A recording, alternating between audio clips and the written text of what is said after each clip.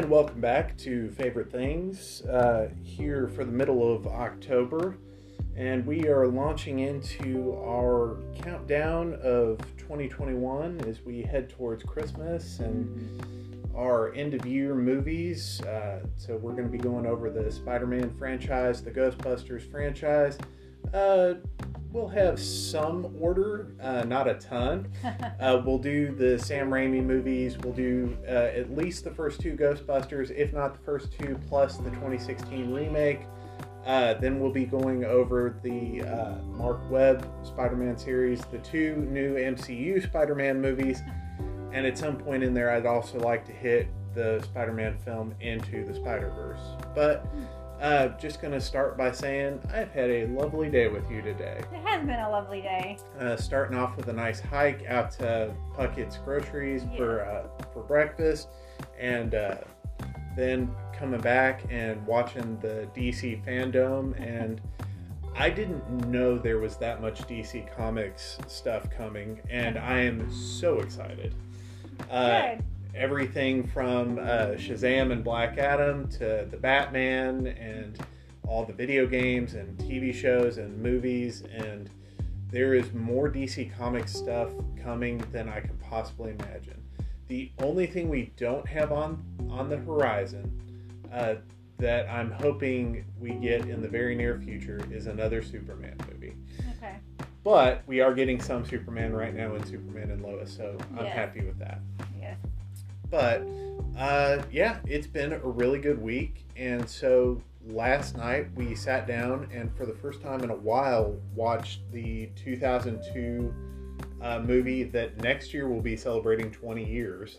It's crazy. Spider-Man. And so, what did you think? Let me hit this in two parts. What did you think when you first saw it? One, and then part two of that. What did you think revisiting it? Yeah. Well, like I mentioned to you last night, that was probably my first real Marvel type movie. Mm-hmm. So as we talked about, it was not necessarily considered part of the Marvel. There wasn't a Marvel Cinematic Universe. Yes, that. Not for another 6 years. I remember back then I liked it. I thought it was really good. I didn't see anything wrong with it. I just thought it was a really fun movie. Uh-huh. And I think I saw it in theater back then. Mm-hmm. So, but no, I liked it back when it came out. Mm-hmm. So now, it was okay. Mm-hmm. I like the newer Spider-Man better. Yeah. For sure. I understand that. I don't know. There's just something about the characters and everything that, I don't know, it's just not what it needed to be. So, I hear you. Very much I hear you. Uh-huh. And I even understand where you're coming from. And I've heard that critique several times. So for me, I saw this the Saturday after it came out, just a short ways from here at Shady Brook Cinemas with my little sister. And as apparently is a tradition with me when I see superhero movies opening weekend, right before an action scene, the power went out. Oh, gosh. But fortunately, it spooled back up and we only missed about, 15, 20 seconds of the film. Not like when I saw the... Iron Man, and we missed about 3 minutes. No, this was... I remember absolutely adoring it because superhero movies for me up to this point, we had the Batman movies, we had the Superman movies. Mm-hmm. And while those had ranged from, in the course of their run, ironically, both with 4 movie runs, really, really, really good to hyper silly, and I can't believe they made this levels of bad. Like, I think the last movies in those franchises are good, but they're good in the it's so bad it's good way. Excuse me. And then there were a few false starts for Marvel. They'd done some TV movies, and I'll talk about that in just a little bit.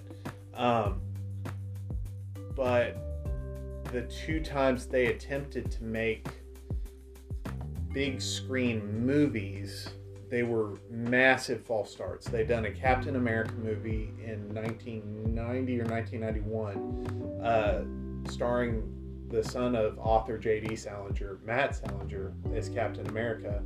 And when I saw it in 1992 on HBO, because it was not released in theaters in the U.S., I thought it was the greatest thing ever. I mean, how old were you? So I was 7. Okay. So yeah, that's right. I can do math. So it was, yeah. I thought it was the greatest thing ever. Having watched it since then, I can attest that it is not. It is unique, and I still have an appreciation for that film. But I can also say that it's bad. Yeah. And then there was a movie that was made of the Fantastic Four that was literally made so that they could keep the rights. The film company made it so that they could keep the film rights to Fantastic Four, and it was so bad that they never released it. You can find it on YouTube. Roger Corman directed the Fantastic Four, and it is considered one of the worst movies ever made. To our listeners, here in a minute, we're going to have a beep, and that's going to signal a transition because we've got an Instapot going.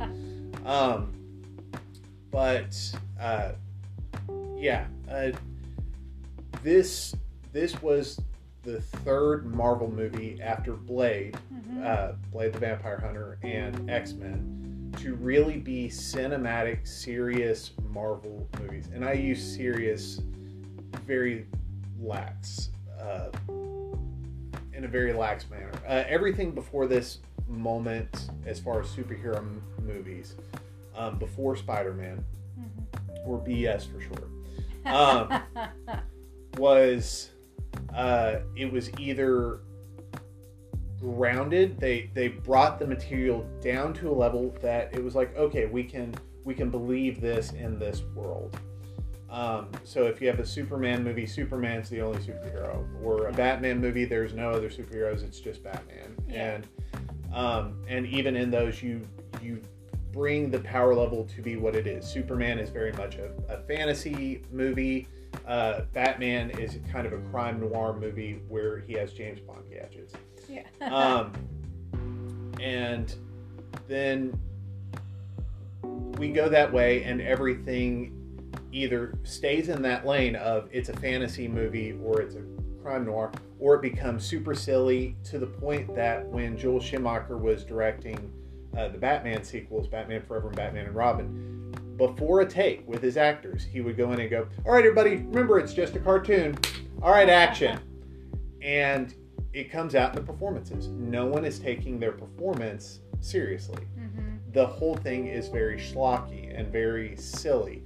And there's enjoyment to be had in those movies. But before Spider-Man, we didn't really get something that kind of married the silliness and the seriousness of comic books. Yeah. We're going to take a short break so that we don't have a loud beep on our podcast. When we come back, we'll continue talking about the 2002 film Spider-Man.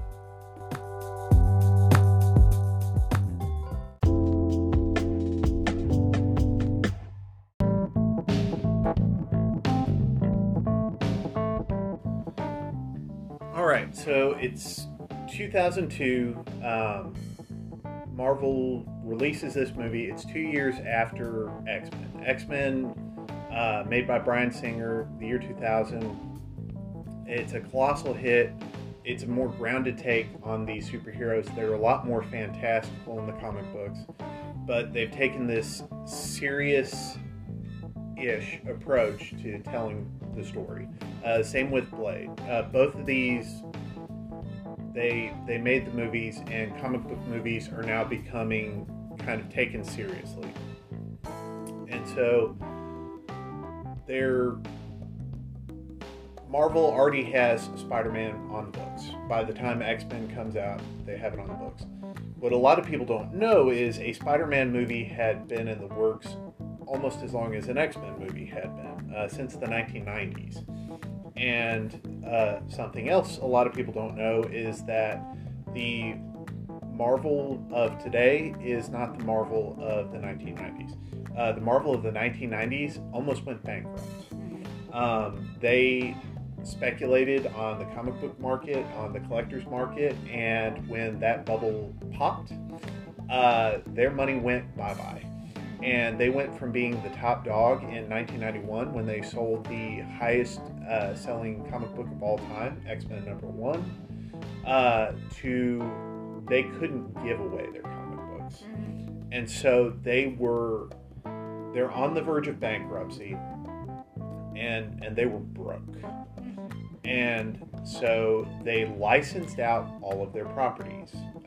New Line Cinema got properties like Blade, Sony got Spider-Man, Fox got the X-Men, the Fantastic Four, Daredevil, and Ghost Rider.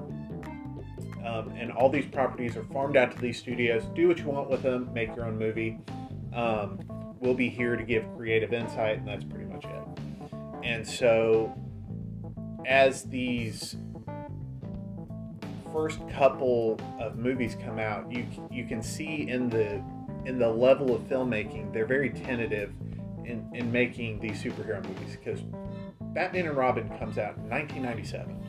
Okay, and at that point, people were starting to think, do we really want to make superhero movies? Because Batman comes out, $100 million, which at the time was a lot of money. Big hit. Batman Returns comes out, doesn't make quite as much money. Batman Forever comes out, makes a ton of money because it's a lot more family friendly, but it's critically just kind of mediocre. And then Batman and Robin comes out and doesn't make as much money as they want, and it is critically panned. Yeah. And so on top of that, you've got flops and these are financial flops. Critically, they get mixed reactions, but The Rocketeer, you've got The Shadow, you've got The Phantom, Spawn comes out in 1997, which is a more modern take. So all of these movies come out. Superhero movies aren't a guaranteed hit. It's because of this that in 1997, Tim Burton is neck deep in pre-production on a Superman film starring Nicolas Cage called Superman Lives, with a script written by Kevin Smith. That movie had posters made, had actually shipped to some theaters. They were ready to go in production. You can actually find production stills of Nicolas Cage in the Superman costume. They are in fittings, ready to go. And they go, nope, we're not going to do it. Batman and Robin flop. There is no way we are doing this movie. We are not investing this much money. We're gonna cash out, not make the movie. Yeah. Marvel at this point is desperate for money. They farm out their superheroes, and so the movie studios kind of hold them tight. Scripts are being produced every few months to a couple years. At the point that all of this is going down in about 1998, Jim Cameron has just finished Titanic and just swept awards. Okay, so 1997, Titanic comes out. It is the biggest movie in the universe. And Jim Cameron is sitting there and he's pondering what he wants to do next. Spider-Man has been in the ethos as being up for grabs for long enough. Jim Cameron goes, you know what? I've got an idea for this. And so he goes out and he writes a Spider-Man script. And this movie is, how can I phrase this? It's bad. You can read the script for James Cameron's Spider-Man. It is a weird movie. It is probably on the R-rated side of things. And I don't know any other way to describe it, but it is a horny movie. Where it's all about Peter Parker's sex drive. All right. And it's weird. The villain of the movie is Dr. Octopus. who James Cameron wanted to be played by Arnold Schwarzenegger. He wanted Leonardo DiCaprio to play Spider-Man, Peter Parker, which I do think is a good choice at this time. Yeah. And so as they're gearing up for this project that may or may not ever take off, people are kind of in, they're kind of out. They do some tests. They're trying to figure out whether they could convincingly portray Spider-Man. Before this time, the only live-action Spider-Man there's ever been was in 1970s television series called The Amazing Spider-Man. You can look this up. It's a 1970s television superhero program. That's all I'll say. It's not terrible. It is actually single-handedly responsible for me becoming interested in the character of Spider-Man. Okay. My cousin, Michael, we were staying at his house, and he had a VHS with the pilot episode of the Spider-Man TV show. Nice. And it is very 1970s. There are no superpowered bad guys in the pilot. It's all bank robbers and stuff. The special effects are a 1970s superhero TV show. But it introduced me to the concept of Spider-Man. I got some library books after that about Spider-Man, and I was hooked on the characters and hooked on comics, and it went from there in the 90s. So anytime anyone is doing anything with Spider-Man, they film a brick wall on the ground, and they've got a man walking or crawling across it. Yeah. And then they have a guy shoot a rope on a grapple gun, and then he swings, and it looks like a guy swinging on a rope. And it never looks great. And so around this time, CGI is really taking off, and especially with the Lord of the Rings films and everything else, everyone is like, okay, are special effects there? Can we do this?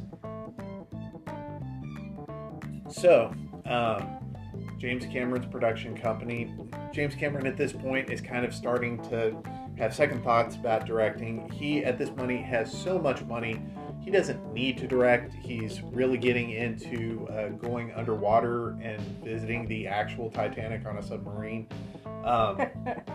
He got really into submarine diving. I'm pretty sure he's officially rated, and he's one of the few people who's been down to the Titanic multiple times. But his script is the basis for the project that's going to go forward, and the studio likes the idea. They've got a CGI test. They know they can do a Spider-Man story, and so they go hunting for directors. Sam Raimi comes on board. At this point, Sam Raimi has done the Evil Dead trilogy, Evil Dead 2, and then Army of Darkness. Those are all horror movies, for anyone who's curious. But he is a guy who can make a movie that will be made on a small budget with relatively unknown actors, and it will almost guaranteed bring in more money than went out. There are a couple of exceptions to that. Sam Raimi made a 1995 Western called The Quick and the Dead, which actually starred a bunch of big name actors and did not bring in that much money. It actually starred before he was really big, Leonardo DiCaprio. And so Sam Raimi has this really weird script that he's actively trying to retool, where Spider-Man is fighting Dr. Octopus. At a few other moments, there are other villains that pop in. Sandman, the Vulture, and he's trying to figure out what he wants to do with this story. They know they want to do a Spider-Man origin story. So as they're working through things, eventually Green Goblin comes into the mix, and they start realizing that one of the problems with old superhero movies like Batman and Robin, Batman Forever, all these old movies, the the big problem is there are too many characters, so they start weeding back and weeding back. Eventually they get it down to it's going to be a Spider-Man and Green Goblin story. And so they start casting, they go out. Again, Leonardo DiCaprio, along with several other actors, are considered. Eventually, it comes down to Tobey Maguire, who is in Leonardo DiCaprio's entourage at the time, and James Franco. Another third runner-up is Joe Manganiello, who ends up playing Flash Thompson. James Franco plays Harry Osborn in the film. And so all of this is going through. You can actually, on the special features of the Spider-Man digital copy and Blu-ray, you can watch Tobey Maguire's screen test, which is so weird. It is weird, but if you watch it, it is the scene from the kind of the midpoint of the movie where Spider-Man takes down Mary Jane's muggers in the rain. And in the movie, it is one of the most compelling scenes in the movie. And we'll get into it as we discuss the movie proper, but it is this very stark, very comic booky, very iconic scene. And it had they shot Tobey Maguire in the whole of the Spider-Man movie the way they shot him in that screen test and in that scene, I would believe in Tobey Maguire as Spider-Man. I do not believe in Tobey Maguire as Spider-Man. Yeah. So we can get into it. The movie is made. They make it with, again, at the time, relatively unknowns. They're known quantities for independent movies and projects. James Franco, Kirsten Dunst is probably out of the whole of the cast, for me at the time, the most well-known actor in the project. Willem Dafoe is a powerhouse that does not get nearly enough appreciation, and he gets tons of appreciation. This movie honestly is simultaneously worse than you remember it and better than you remember it. And that's a very complex way to look at it, but I appreciate this movie more than I like this movie. Yeah. So I appreciate Spider-Man 2002 because it has guts. It goes hard. And I applaud Sam Raimi for having a distinct point of view on this film. It is very much a Sam Raimi film, and I appreciate it as a Sam Raimi film. It is a 1960s Spider-Man movie to the point that I wish they had set it in the 1960s. Yeah. Because I feel like it would have aged better. All of the colors, if you noticed, are very bright and pulpy in the film. It's odd for that time in filmmaking for things to pop off the screen that way. It felt almost cartoon-like. Yeah. Like, I feel like you could take this movie, and if there's anyone who can get Columbia Pictures and Marvel Pictures permission to do this, cell shade this thing and make it into basically a live action cartoon. It would work. It almost works better as a cartoon. It is so heightened. It is so unreal. At a couple of the different points, you and I made observations about weird things that happen in the movie. And I made the statement, it's the first time I've ever been able to make this connection. I said, honey, this movie exists in a world where no rules of actual reality apply. Yeah. Like, at any point, someone could moonwalk off of a bridge and keep moonwalking in the air. It is a cartoon. Yeah. And I think I enjoy that. I enjoy it especially detached from any cinematic universe, because it is its own thing. And in 2021, in a world where we now have not only the Marvel Cinematic Universe, but the Marvel Cinematic Multiverse, we'll talk about that shortly, and the DC Cinematic Universe, and shortly the DC Cinematic Multiverse. And you have all of these projects that are all intertwined to the point that it becomes near exhausting having to remember the rules. Yeah. And I miss a simpler time where this is the movie, and then the next one, this is the sequel to the movie, and then the next one, this is the sequel to the movie. And at most, you got 3 movies. Yeah. Occasionally, you would get 4, but it was slim. And even in movies where it goes longer, the rules kind of become like James Bond, where each movie, even if it's a sequel, is its own thing. It doesn't necessarily have to play into the last movie. And most of the time, it's better if it doesn't. And so this movie is playing by those classic cinematic rules, but also trying really hard to be a Spider-Man comic book. And in those ways, I think by playing by its own rules while mixing in elements of the Spider-Man comic book, it really works while simultaneously feeling weird.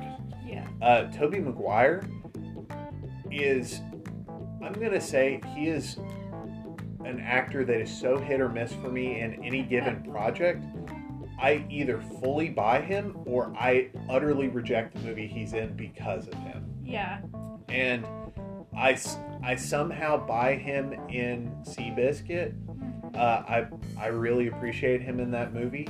The movie Pleasantville, absolutely enjoy him in. He, even in 2002, borderline almost pulled me out of this movie, and in subsequent Spider-Man movies does pull me out. Yeah. And we'll talk more about those when we get to those films. But because he feels at the same time older and younger than his character. He feels like a 10-year-old boy and a 35-year-old man within a minute of each other in any given scene. And his Peter Parker is so gee golly, gee whiz, that it irritates me. But I also understand where Sam Raimi as a filmmaker is coming from for this version of these characters. It's the 1960s amazing Fantasy 15 Spider-Man that is a two-dimensional character. My question about him, like Who? Spider-Man from the comics and all that before, was he the loner that he is in this movie? So yes, up until the 1980s, Spider-Man, for the most part, operated on his own. Okay. I just think of like the bullying and all that stuff, everybody making fun of him, the bus driver wouldn't even stop the bus, and I'm like, that bus driver's getting fired. So we'll get back to that when we talk about the plot of the movie, but no, in the comic books, especially the 60s and 70s, especially those early issues with Peter Parker, is the classic nerd. And something that Stan Lee and Steve Ditko were great at in those early comic books was they were trying to tell heightened human stories. And so it's the story about a bullied kid who gets superpowers. And that's an interesting story. It was originally a one-off story, and it was popular enough that they got a spin-off comic book. But that's the original story. And Sam Raimi takes that and runs with it in this. One of the things that rolls over into this film from the old Jim Cameron script is the organic web shooters, which I really enjoy because it streamlines the storytelling for the movie. Why does Spider-Man have able to shoot webs? Because he's able to. Yeah. That's it. And it's the same as why is Superman able to fly? Because he is.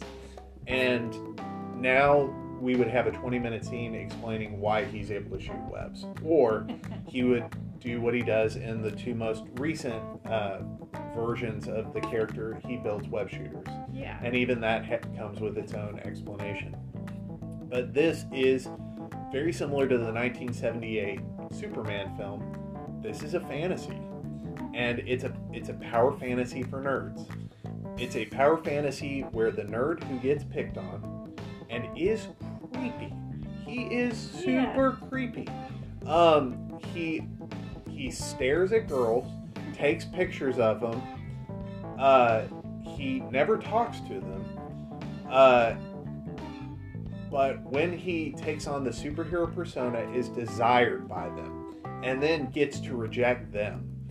It is the nerd's superhero power fantasy. Yeah. And it's icky in all the ways that you would think it is, but at the same time, it's what the comic book was. And it's if a guy who was a social outcast, who had lived on the outside, was given basically complete power and the most basic of responsibility, what would he do? And you get this movie. And he does a lot of good, but he does a lot of wrong. And that rolls over into the subsequent films that we'll talk about. But even in this one, is Spider-Man a superhero? Yes and no. He is responsible for multiple deaths. And he spends most of his time kind of operating as a stalker, and also, I don't know. It's films and concepts like heroism are always very complicated. Like, I would make the same argument for Superman, Batman, or any of the others, but Spider-Man in this, and I think it's the way that Tobey Maguire plays Peter Parker, it comes off as creepy. Yeah. And having seen Tobey Maguire in other films, I think because of it being a heightened performance, it does not lend itself well to the character. Yeah.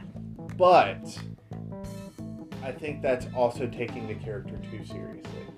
And I'm chastising myself here, and if you're like, yeah, go after it. No, understand.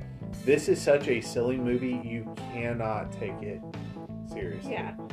This is a film that you need to turn your brain off and watch and enjoy. When we come back in just a moment, we're going to talk about the things we enjoyed and the things that pulled us out of the enjoyment for Spider-Man 2002.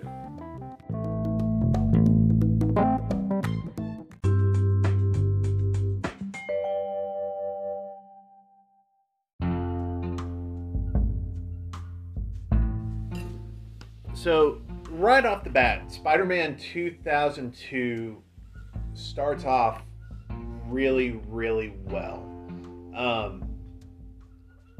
Before we talked about successful and unsuccessful superhero films, and Sam Raimi got the best, up to this point, superhero composer outside of John Williams, and that's Danny Elfman. Danny Elfman, up to this point, had done the Batman theme for Batman 1989 and Batman Returns 1992, both of which are fantastic motion picture scores. And he does the score for this film, and it is phenomenal. It creates an atmosphere of,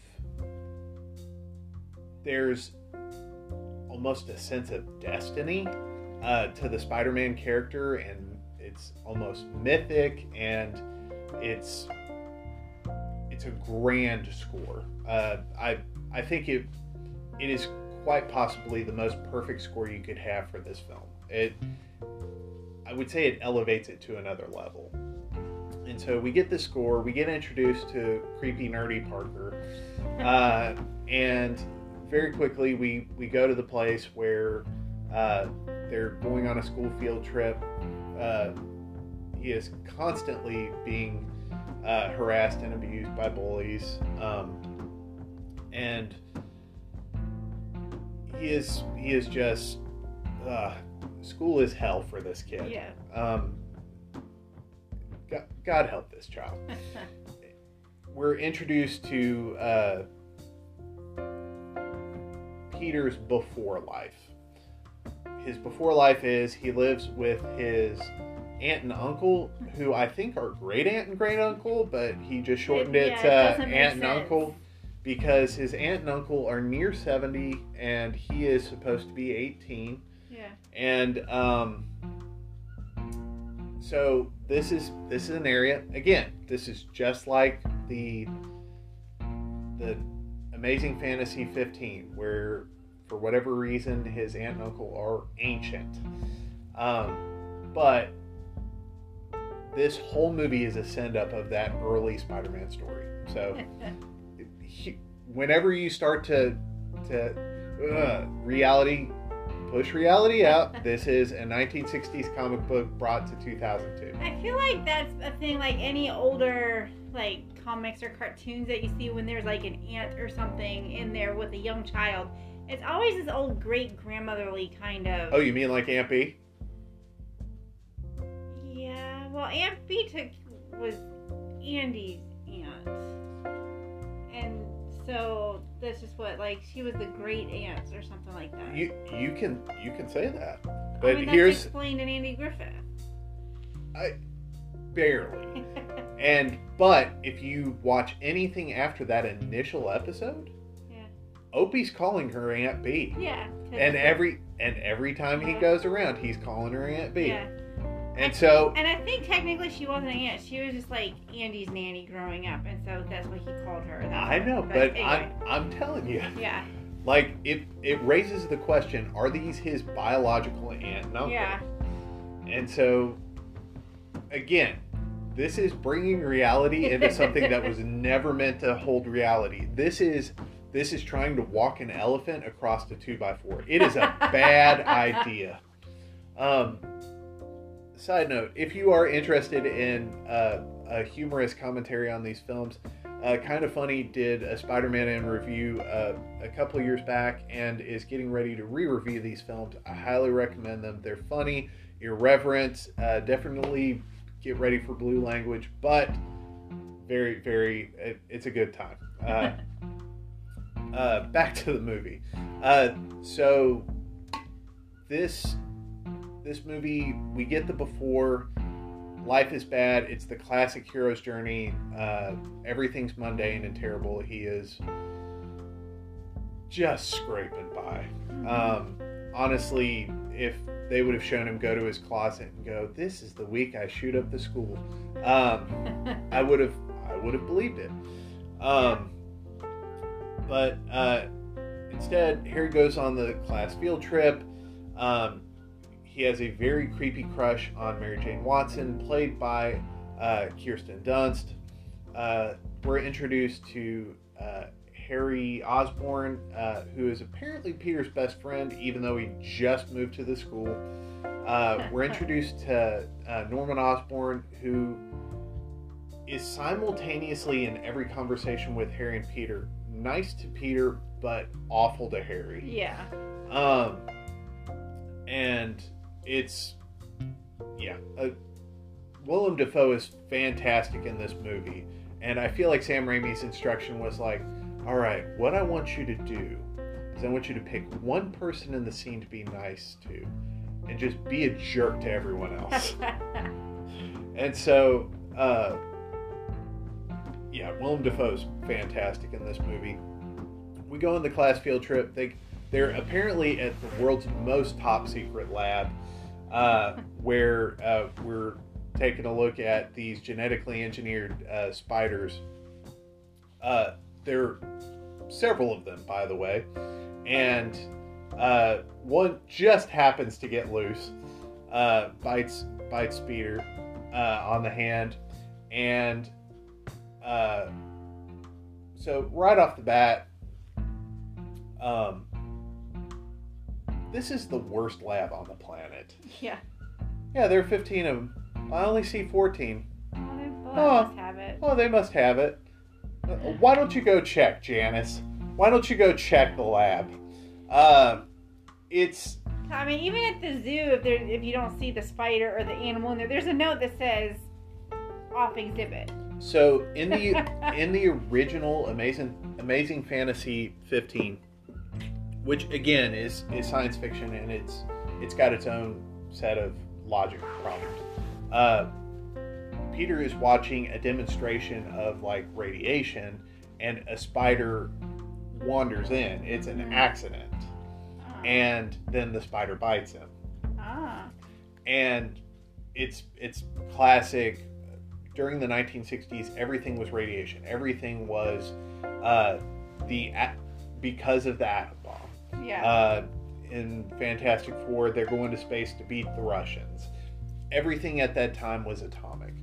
So now we're in the 2000s and everything's genetics. The year before, a lot of statements on what genetic testing was and wasn't allowed had been made. It's the big thing of the 2000s. We're not really worried about atomic era anymore. It's all genetics. So back to the movie, spider gets out. A spider that was apparently hand painted in behind the scenes facts bites Peter, and instead of going to the doctor or the school nurse or anything, just goes home and goes to bed. Yeah. In a world that we have been through nearly 2 years of COVID-19 and its variants, anyone comes in looking like Peter, I'm like, no, dude, you're going to the doctor. Yeah. We are taking you in. You're getting tested for everything. Yeah. Like, he was sweaty. He could barely walk. He has deep bags under his eyes, and then starts tripping balls in his room. He's sitting there and just he's shaking under a quilt. And Aunt May and Uncle Ben are downstairs like, oh, you think he's high? Oh, I'm pretty sure he got into the crystal meth. He'll be fine. And at the same time, it's a really Sam Raimi scene where we get what's going on in Peter's head. And it looks like a bad drug trip. Yeah. I actually really appreciate Sam Raimi's craziness because it's very comic booky. His film Dark Man is a spectacular comic booky action horror movie. Starring Liam Neeson, a very young Liam Neeson. Nice. So simultaneously to Peter just having a really bad drug trip, Norman Osborn is being ousted in his company that he owns. Even if he has a board, he is on the board of directors, and he is going to have some sway. He's the chief of the lab. They've told him, hey, we're not going to renew your contract with the Department of Defense, and then he's got this doctor who's talking to the general who's on the defense board and says, I think we should take this back to formula. And as soon as that general left, I would be like, hey, Ted, why don't you clean out your desk? You're fired. Why? You literally just told our bread and butter that we should take this back to formula. That was our money. You're fired. But instead he invites that guy to his top secret, late night, totally illegal human test of the drug. Yeah. It's like, hey, guy that betrayed me, you're my only confidant as I'm going to test this drug on myself. Yeah. That's a bad idea wrapped in a terrible idea. Yeah. So Norman tests this stuff on himself, gets in the chamber, gasses himself with this thing that everyone knows in a small portion causes insanity. Which, I have to be honest, again, this is a Crunchwrap Supreme of terrible ideas. And anyhow, so he of course goes crazy because this is a monster movie wrapped in a superhero movie. And we get some great face acting by Willem Dafoe. Just, back to formula. It just, we'll get into it in a little bit. And it's fantastic. It's great for the character. Yeah.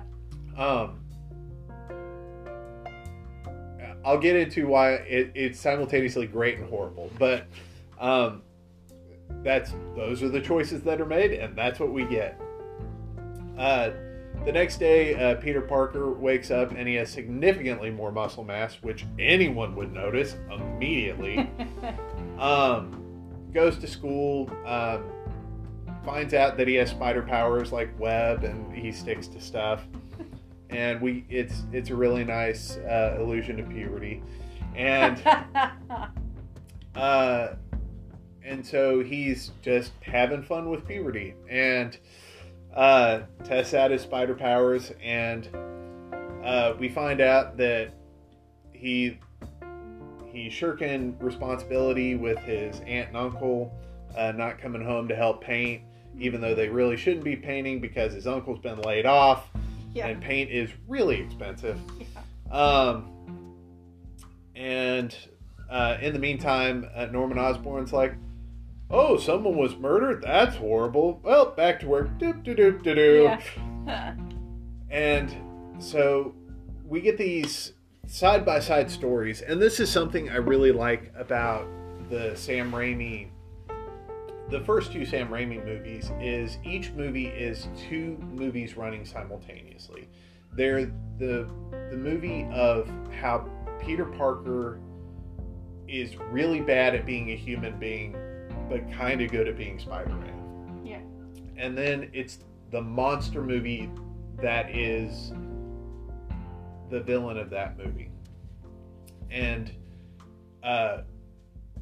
Norman Osborn gradually discovering that he's this other character, the Green Goblin, is actually kind of fun in this movie. It's very much a 1930s Dr. Jekyll and Mr. Hyde story. And so it's a shame in a bit when after he's taken out the military contractors who are about to give away the military contract, that he is stuck in a mask and is not getting to display the craziness that is his face. Because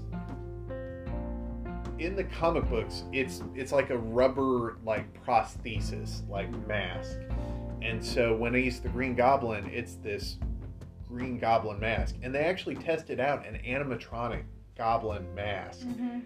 And either that or even some way of just a prosthetic on top of Willem Dafoe's mask, a face, would have been, I think we would have gotten more out of Willem Dafoe's crazy face. Yeah. Because Willem Dafoe goes between these grounded sections as Norman to he is off the wall, and I love both. Yeah. And I love the swings in between. But when he's wearing that mask, it's just this mask, and then it's all one color, and it's such a loss. Yeah. But anyhow, going back to this movie, it still somehow works for this movie. It's a detraction, but not it doesn't ruin it for me. So Norman, every time there's an obstacle, Green Goblin comes in and takes it out.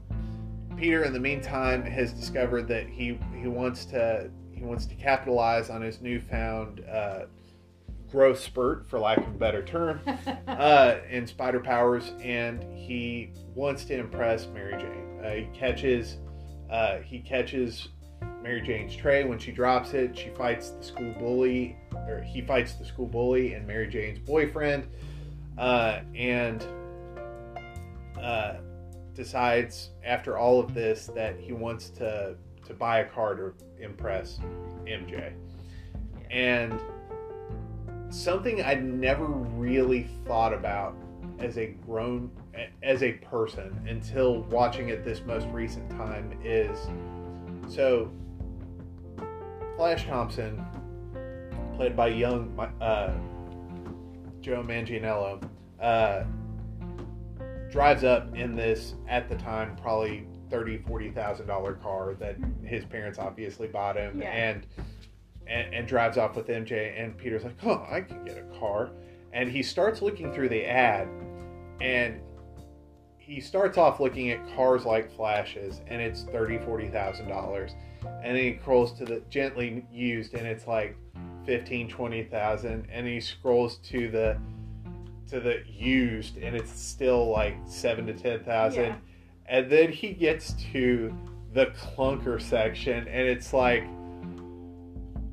might overheat, and he's getting down to around $3,000, and it's a sports car, but it's a beat to hell and back sports car, and it's got all these caveats underneath it, like really needs work, overheats, needs a new engine. I've never noticed that before. Yeah, if you read the ads, he's getting a body that might fall apart the minute it rolls off there's no guarantee it's even getting off the lot under its own power. So like he's buying it from like the junkyard or something. Yeah, basically. And so I was watching it this time, and I was like, oh my gosh, he's a child. And I remember being a child and thinking just because you had a car, you had freedom and it was going to get you everywhere. You didn't think about the fact that it had to run. Yeah. You didn't think about stuff like gas, insurance, or repairs. You didn't think about any of that. Man, that $900 I spent, that's going to get me everywhere. You didn't think about all the work of new tires, or the fact that you needed a new engine, or that you needed a new battery, or any of the other stuff. Yeah. And he's like, all right, if I can get $3,000, she's mine. And he daydreams in the movie. He sees MJ smile, and he's like, yeah.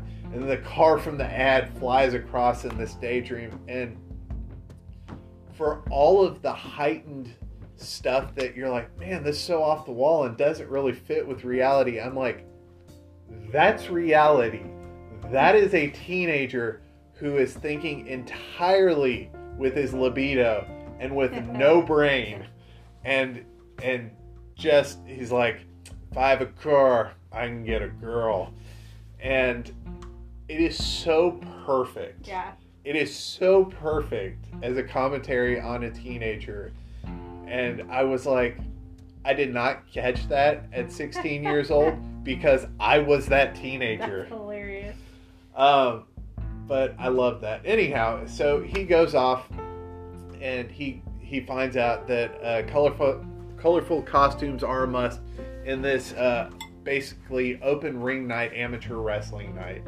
And so he goes to this wrestling competition, and it's a world in this movie. It's a world where wrestling that you see on TV is not just real, but it's worse. It's worse than it looks on TV. Mm-hmm. They are murdering people in the ring. Yeah. Like, a guy is pulled by Peter as he's walking up to the ring, who's screaming, "Oh God, I can't feel my legs. I'll never walk again. Somebody help me." And they're carrying him up on a stretcher like he's been cut in half. And Randy Savage's Bonesaw is so perfect and looks roided up beyond measure. He has got veins on his veins, and he is just on another level. And this movie, again, it heightens reality to this point that it couldn't be reality if it wanted to. And so the movie goes forward. He fights Bonesaw in the ring, beats him, gets to the manager's office, and it is the scummiest manager's office. And he, even though Peter has signed a contract saying that he won't sue if he gets hurt, the manager just throws $100 at him. He's like, "No, I'm not going to give you the rest of it." And this is in movie terms, this is a shortcut. In the comic book, the whole thing is he wants more money because he's been appearing on TV shows and stuff as the Amazing Spider-Man. And the promoter's not paying him what he wants, and so he's kind of a jerk about it. In this, he's stiffed on a bill, and then the guy in the same night is robbed. And at gunpoint. Yes.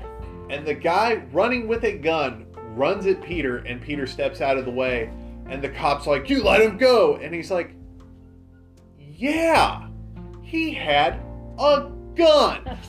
Yeah. And Peter didn't say that, though. No, that's the thing, but it's like, anyone watching is like, yeah, he had a gun. And at this point, all Peter has done is he knows that he can shoot webs, he can jump really high, and he's stronger than he used to be. Yeah. That's all Peter knows at this point. And so the man with the gun runs down the hall at Peter. Even if I'm Spider-Man, I'm not going to stop him in the hallway. Yeah. In a closed hallway with a bunch of unarmed people and a guy with a gun. I'm going to wait till he's in a place where I feel okay pursuing him. Yeah.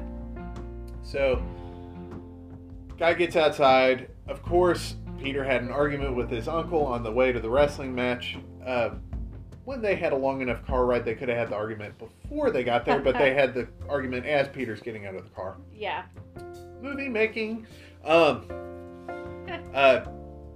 Peter cries really hard, and you have seen a gif of this scene, where bottom lip is out 3 feet from his face as he cries.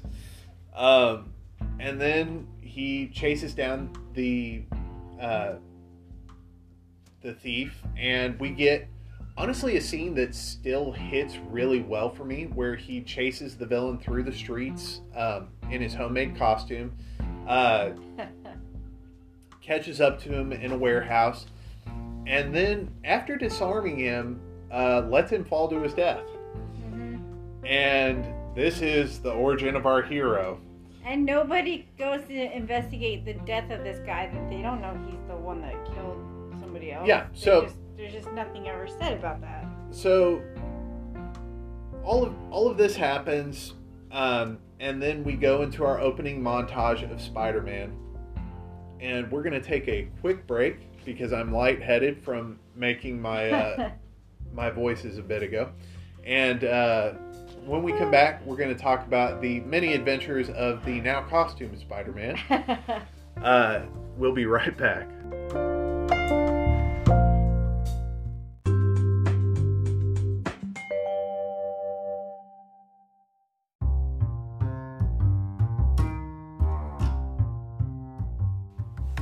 All right, so we get something this movie does a lot of, which is montages, and we see little flashes of Spider-Man here and there, but it's at this point we are introduced to the best character of the movie, who is not Spider-Man, and that is J. Jonah Jameson, played by J.K. Simmons. Oh, yes. And I want you to know, it's been said before by other people, but I want to reiterate it. There are people who are born to play a role. J.K. Simmons was born to play J. Jonah Jameson. Yeah. He is so good at this that Marvel even has put him into the Ultimate Spider-Man cartoon. He has voiced him in video games. He, spoiler alert for the most recent Spider-Man movies, is playing him in the Marvel Cinematic Universe. J.K. Simmons is this character. Yes. And he is so good in the role that it has changed the character. It's like Robert Downey Jr. is Iron Man, Hugh Jackman is Wolverine. It has changed how people perceive this character. Yeah. He is so good, and I enjoy it so much. He is off the wall crazy, and it is right at home in this movie. It is so off the wall crazy that the thought of him being in a grounded Marvel movie outside of the post-credit stinger that he's been in recently, I'm like, how do you do it? How do you put him in even a remotely grounded Spider-Man movie? Yeah. I don't know how. He's fantastic. He has a great hairpiece, great mustache. He's chomping the cigar. He's yelling at everybody. Yep. And he's just, I love him so much in that role. And it's through this that we get the idea that he wants pictures of Spider-Man. Peter is not able to get a job doing anything else because he's busy being a superhero, and he's bad at everything else. Yeah. And so we get a scene where he beats up some crooks posing for pictures, takes in the pictures to J.K. Simmons, and he does this great look as he's looking through the pictures where he glances up from the pictures at Tobey Maguire, glances back at the pictures, glances. And these are pictures that no one would be able to get. Like, no one would be able to get. And at no point does he break and go, all right, how did you get these? He just goes, I'll give you $50. Yeah. And it's posturing, and he turns around when Peter's like, that's a little low. And every time he pops up throughout this movie, J.K. Simmons is perfect. But this is now Peter's revenue stream, is taking pictures of himself. Yeah. And so we catch up with Mary Jane. Peter's graduated high school. Mary Jane is apparently working at the worst diner in the world, where they make her wear the shortest skirt ever. And she is being just harassed by employees and customers alike. Peter is stalking her, coming down to her place of work. In the meantime, Harry, who is Peter's roommate, is going out with her, but hasn't told Peter, even though he knows that Peter is really creepy into her. Yeah. And no one talks to each other in this movie. And that is a theme that will continue throughout this trilogy. No one talks to each other. Peter doesn't talk to Harry. Harry doesn't talk to MJ. MJ, one will talk to the other, but they will not involve the third person at all. And everyone, recurring theme through this movie, and this is something I do appreciate, is everyone is constantly coming to Peter and saying, don't tell Harry. And it's a really good theme that I wish had a really good payoff, but it doesn't. Yeah. But again, throughout this film, the Goblin is getting stronger, getting his way. He thinks all obstacles are out of his way, and the board of directors is like, well, Norman, everything's so well, we're going to sell. And the people who offered to buy us said, you're not part of the deal, so peace. And he's like, how am I? And they're like, whoa. Why are you talking like that? No one asks any question about the recent murders of people who would be in Norman's way, and he seems to be talking like a supervillain in board meetings. Peter taking pictures. There's now a World Unity Day, which is a weird thing that doesn't exist. But who I'm guessing is a Sony Music Icon of the Year, Macy Gray, is leading up the concert. We get our first meeting between Green Goblin and Spider-Man at the event, and for the time, it's a fun superhero scene where Spider-Man saves the day, saves Mary Jane. She becomes enamored with him, even though in this up-close scene where they're swinging away, her hair is moving the wrong way. That's so funny. And she is just enamored with this person that saved her. And Harry is just a sniveling coward. Yep. We find out that the Goblin and Norman have become aware of each other. We get a really cool precursor to the Gollum Schmeagol scene from The Two Towers, where Willem Dafoe faces off in a mirror. And I gotta be honest, he is masterful in that scene, in oscillating between Norman and the Goblin. And okay, I'm gonna break for a second from this movie, and part of the reason we're doing this series is characters from past Spider-Man movies are showing up in the trailer for the new Spider-Man film. Mm-hmm. And it is rumored, it is heavily rumored and alluded to that previous Spider-Man might appear in this movie. Nice. So, as we're watching these movies leading into the new Spider-Man movie, there is a possibility that previous characters will arrive because the multiverse is being formed. Mm-hmm. I'm really excited at that prospect, specifically because characters like J.K. Simmons as J. Jonah Jameson and possibly, not confirmed, but possibly Willem Dafoe as the Green Goblin could show up. And I would love that. Because Willem Dafoe does such a good job in this movie. In such an unbelievable character. Like, in the worst way. This is not how I could see someone actually being mad. But in this movie, it is such a fun character that I want this character to come back. And so, Green Goblin decides, hey, I'm going to go after Spider-Man. It's the only other superhero. Again, old comic book movie rule. There's only one superhero. So, yeah. The Green Goblin's like, hey, I'm going to go after this guy. We're going to team up. Or I'm going to kill him. One of the two. And so, Green Goblin bombs the Daily Bugle. Something that never ever comes back. The Bugle offices are always fine, even after he blew up a wall after this. And Spider-Man goes to save Jameson, gets kidnapped by the Goblin. The Goblin says, hey, team up with me. We could be extraordinary. We could run this town, or we could kill each other fighting. And so, and then he just lets him go. And the whole city is kind of like, hey, are these two working together? Even though there's no evidence, because Green Goblin obviously kidnapped Spider-Man. Yeah. Later, the cops are going to arrest Spider-Man for what? I don't know. Maybe for the murder of the guy in the warehouse that one night.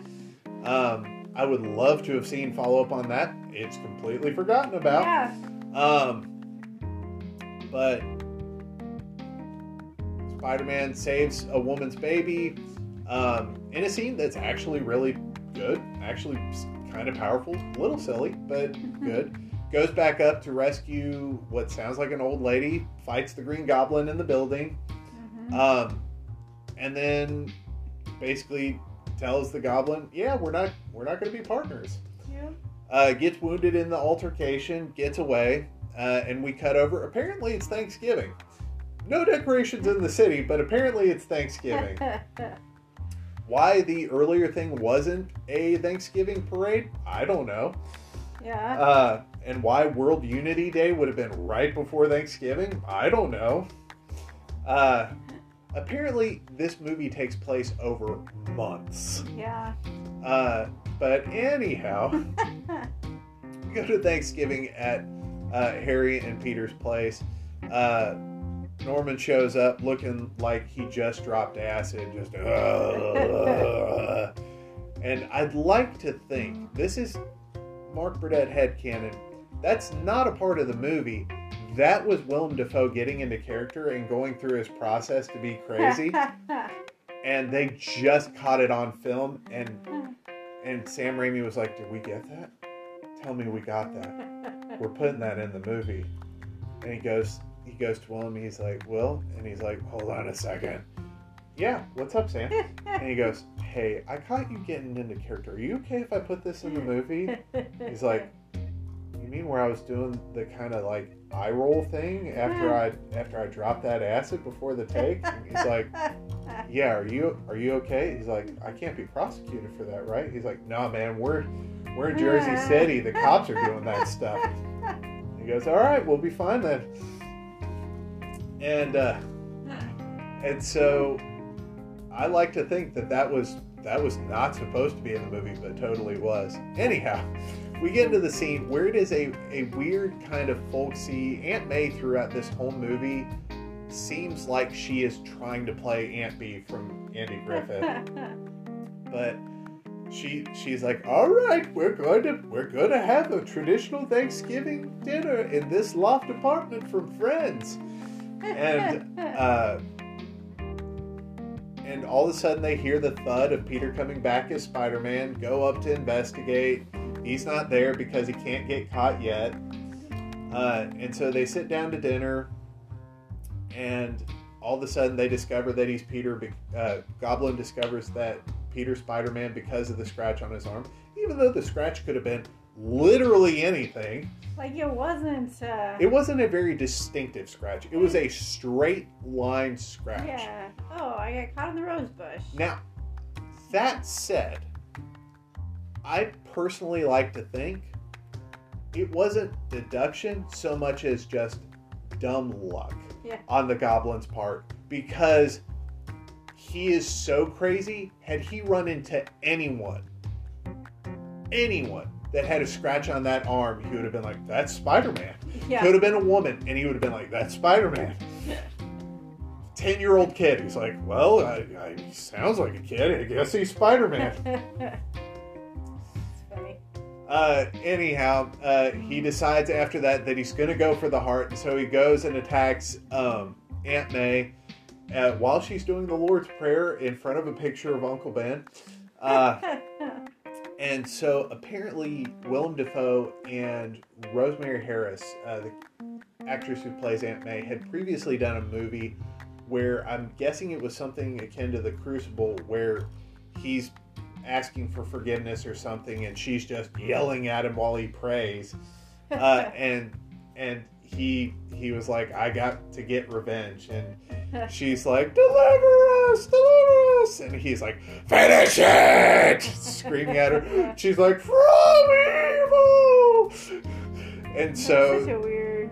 It's a weird scene, but it is so Sam Raimi. If you've seen any of the Army of Darkness or Evil Dead movies, they're horror movies, but they're horror movies that are cheesy and low budget, and that's Sam Raimi's specialty. And I would have loved to have seen, had he gone more into that side of things, I would have loved to have seen a version of this movie where he literally psychologically tortured Aunt May. And that actually carried longer than them bringing her into the hospital, and she's just losing her mind. Oh, size! Oh, and that honestly would have been an interesting through line to carry through of, we've kept your aunt sedated. Every time she wakes up, she is freaking out.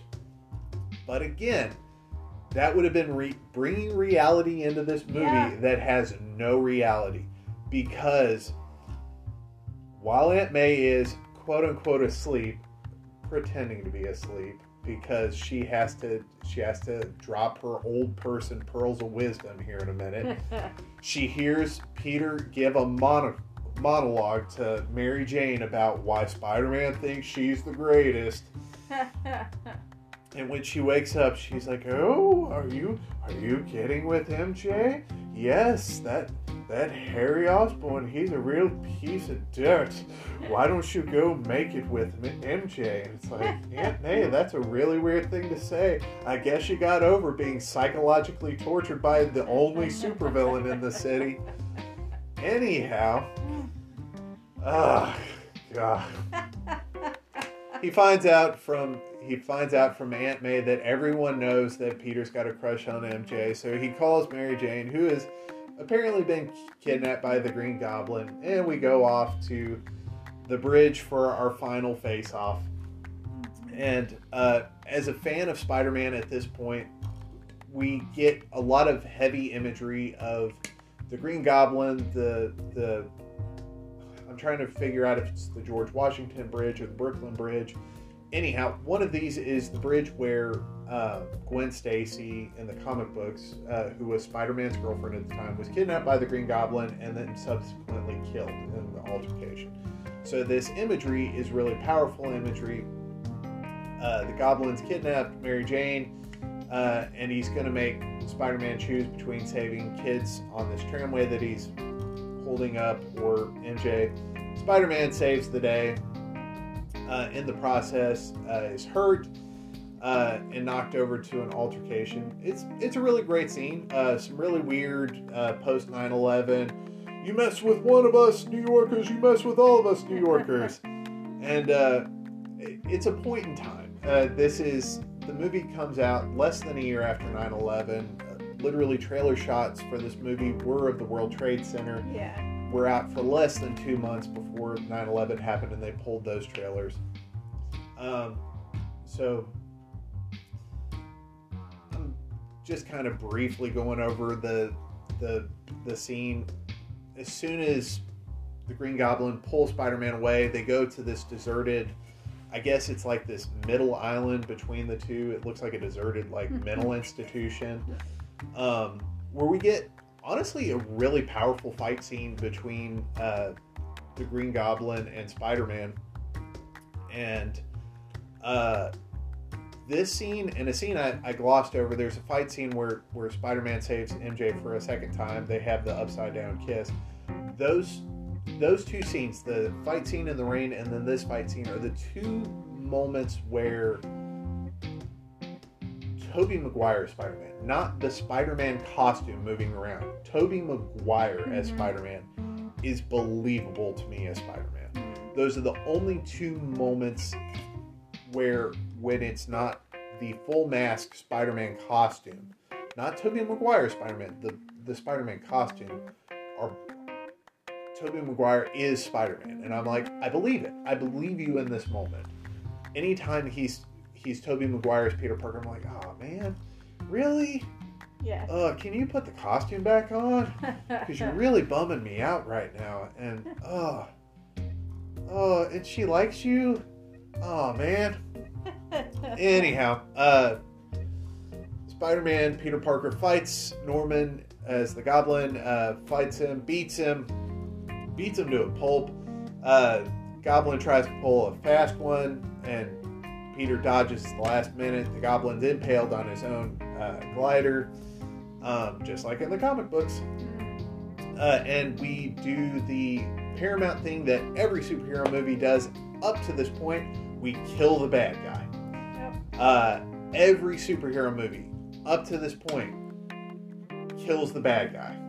And it's like, man, don't you think it'd be fun in a later movie or TV series or anything if we had this guy locked up and he could come back? Nope. Okay, we'll just kill him. Anyhow, so we go,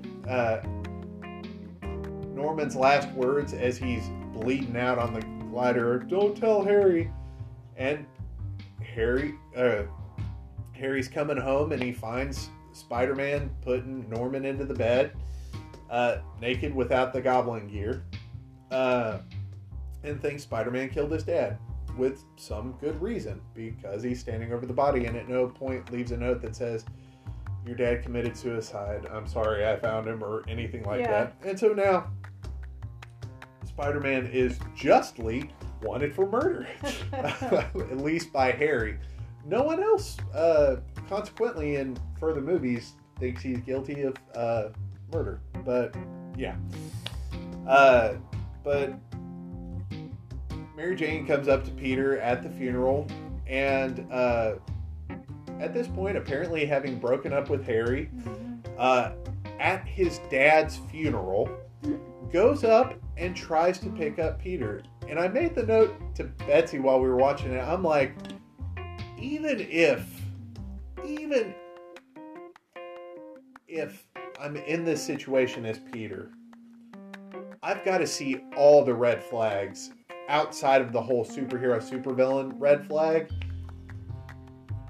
And even if you're into this girl and you're willing to overlook the supervillain thing, I'd be like, girl, you've traded hands with men so many times and have been an accessory. I think you need some time by yourself. You need some you time to figure out who you are before you jump into anything.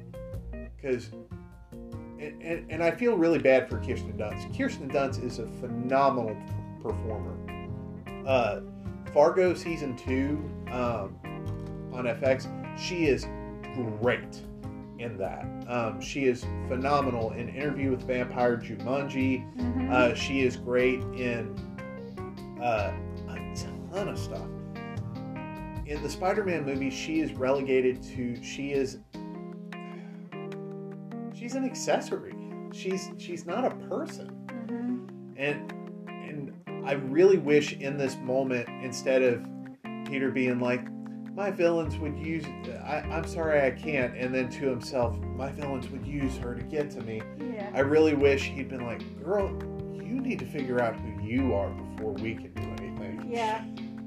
But instead, it's that nerdy guy wish fulfillment, and I feel so bad for the Mary Jane character. Yeah. But anyhow, again, reality and an unreality. This is a fantasy, and you have to appreciate that. And we get a really cool scene with Spider-Man swinging, and he lands on the American flag and swings out, and that's the end of the movie. And we end with Danny Elfman's score, which leads into a Chad Kroeger song. And it ages this movie. And yeah, I really enjoyed this movie more than I thought I would. And also, I feel every one of its flaws so much. Yeah. And with all that said, does it hold a candle to the modern day movies? No, not remotely. Is it worth watching as a historic piece of cinema, as a fun piece of standalone cinema? Yeah, I think it's a great time capsule of, hey, in 2002, this is where superhero movies were. Yeah. And I think it's great for that.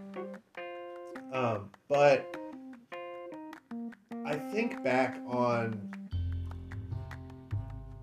so most people, their views on a lot of things are affected by TV and film. And if your view of how to treat women comes from a movie like this, I'm like, ew. Yeah.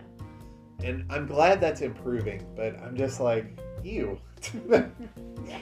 So, anyhow, I enjoyed this. It was a lot of fun. I'm really looking forward to the next couple movies. I'm looking forward to revisiting the ups and the downs of the next two movies. Because I'm going to say right now, going into this trilogy as a rewatch, this is my favorite in my memory of the Sam Raimi Spider-Man films. 2, I remember enjoying when I saw it, but feeling like when I left the theater going, that was it? And then 3, I left and I was so disappointed because it wasn't what I wanted it to be. Yeah. And now I feel the freedom to watch these movies for what they are, while still pointing at the flaws and going, yeah, that kind of sucks. Yeah. Yeah, that kind of sucks. I enjoyed that fun part, but man, that kind of sucked. But also knowing that that's not all the Spider-Man we're going to get. And I'm excited by that. And the promise that more Spider-Man can come. And it doesn't, even if we get bad Spider-Man at some point, more Spider-Man's going to come. Yep. And so, guys, I hope you enjoyed sitting with us through this, hearing me nerd out, and at the same time be frustrated by 2002 filmmaking. But also understanding it's 2002 filmmaking. Yeah. And somehow, believe it or not, it was worse before this script. You can look that script up. It's bad. It's really bad. I will let you look it up for yourself. But things like Dr. Octopus calls himself Spider-Man. Yeah.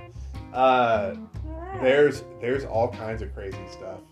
Anyhow, guys, thank you for hanging out with us. We'll be back next week with Spider-Man 2, followed by Spider-Man 3, the editor's cut. Bobby has an opinion. She said she loves Tobey Maguire, but she wishes that they had treated the female characters better. So she ran away. Yeah. So, guys, thanks for hanging out with us. We'll be back next week with Spider-Man 2, followed by Spider-Man 3, the editor's cut. Then we'll be hitting Ghostbusters, followed by the rest of the Spider-Man films leading into Spider-Man No Way Home. Guys, thank you so much. We will see you next week. Bye.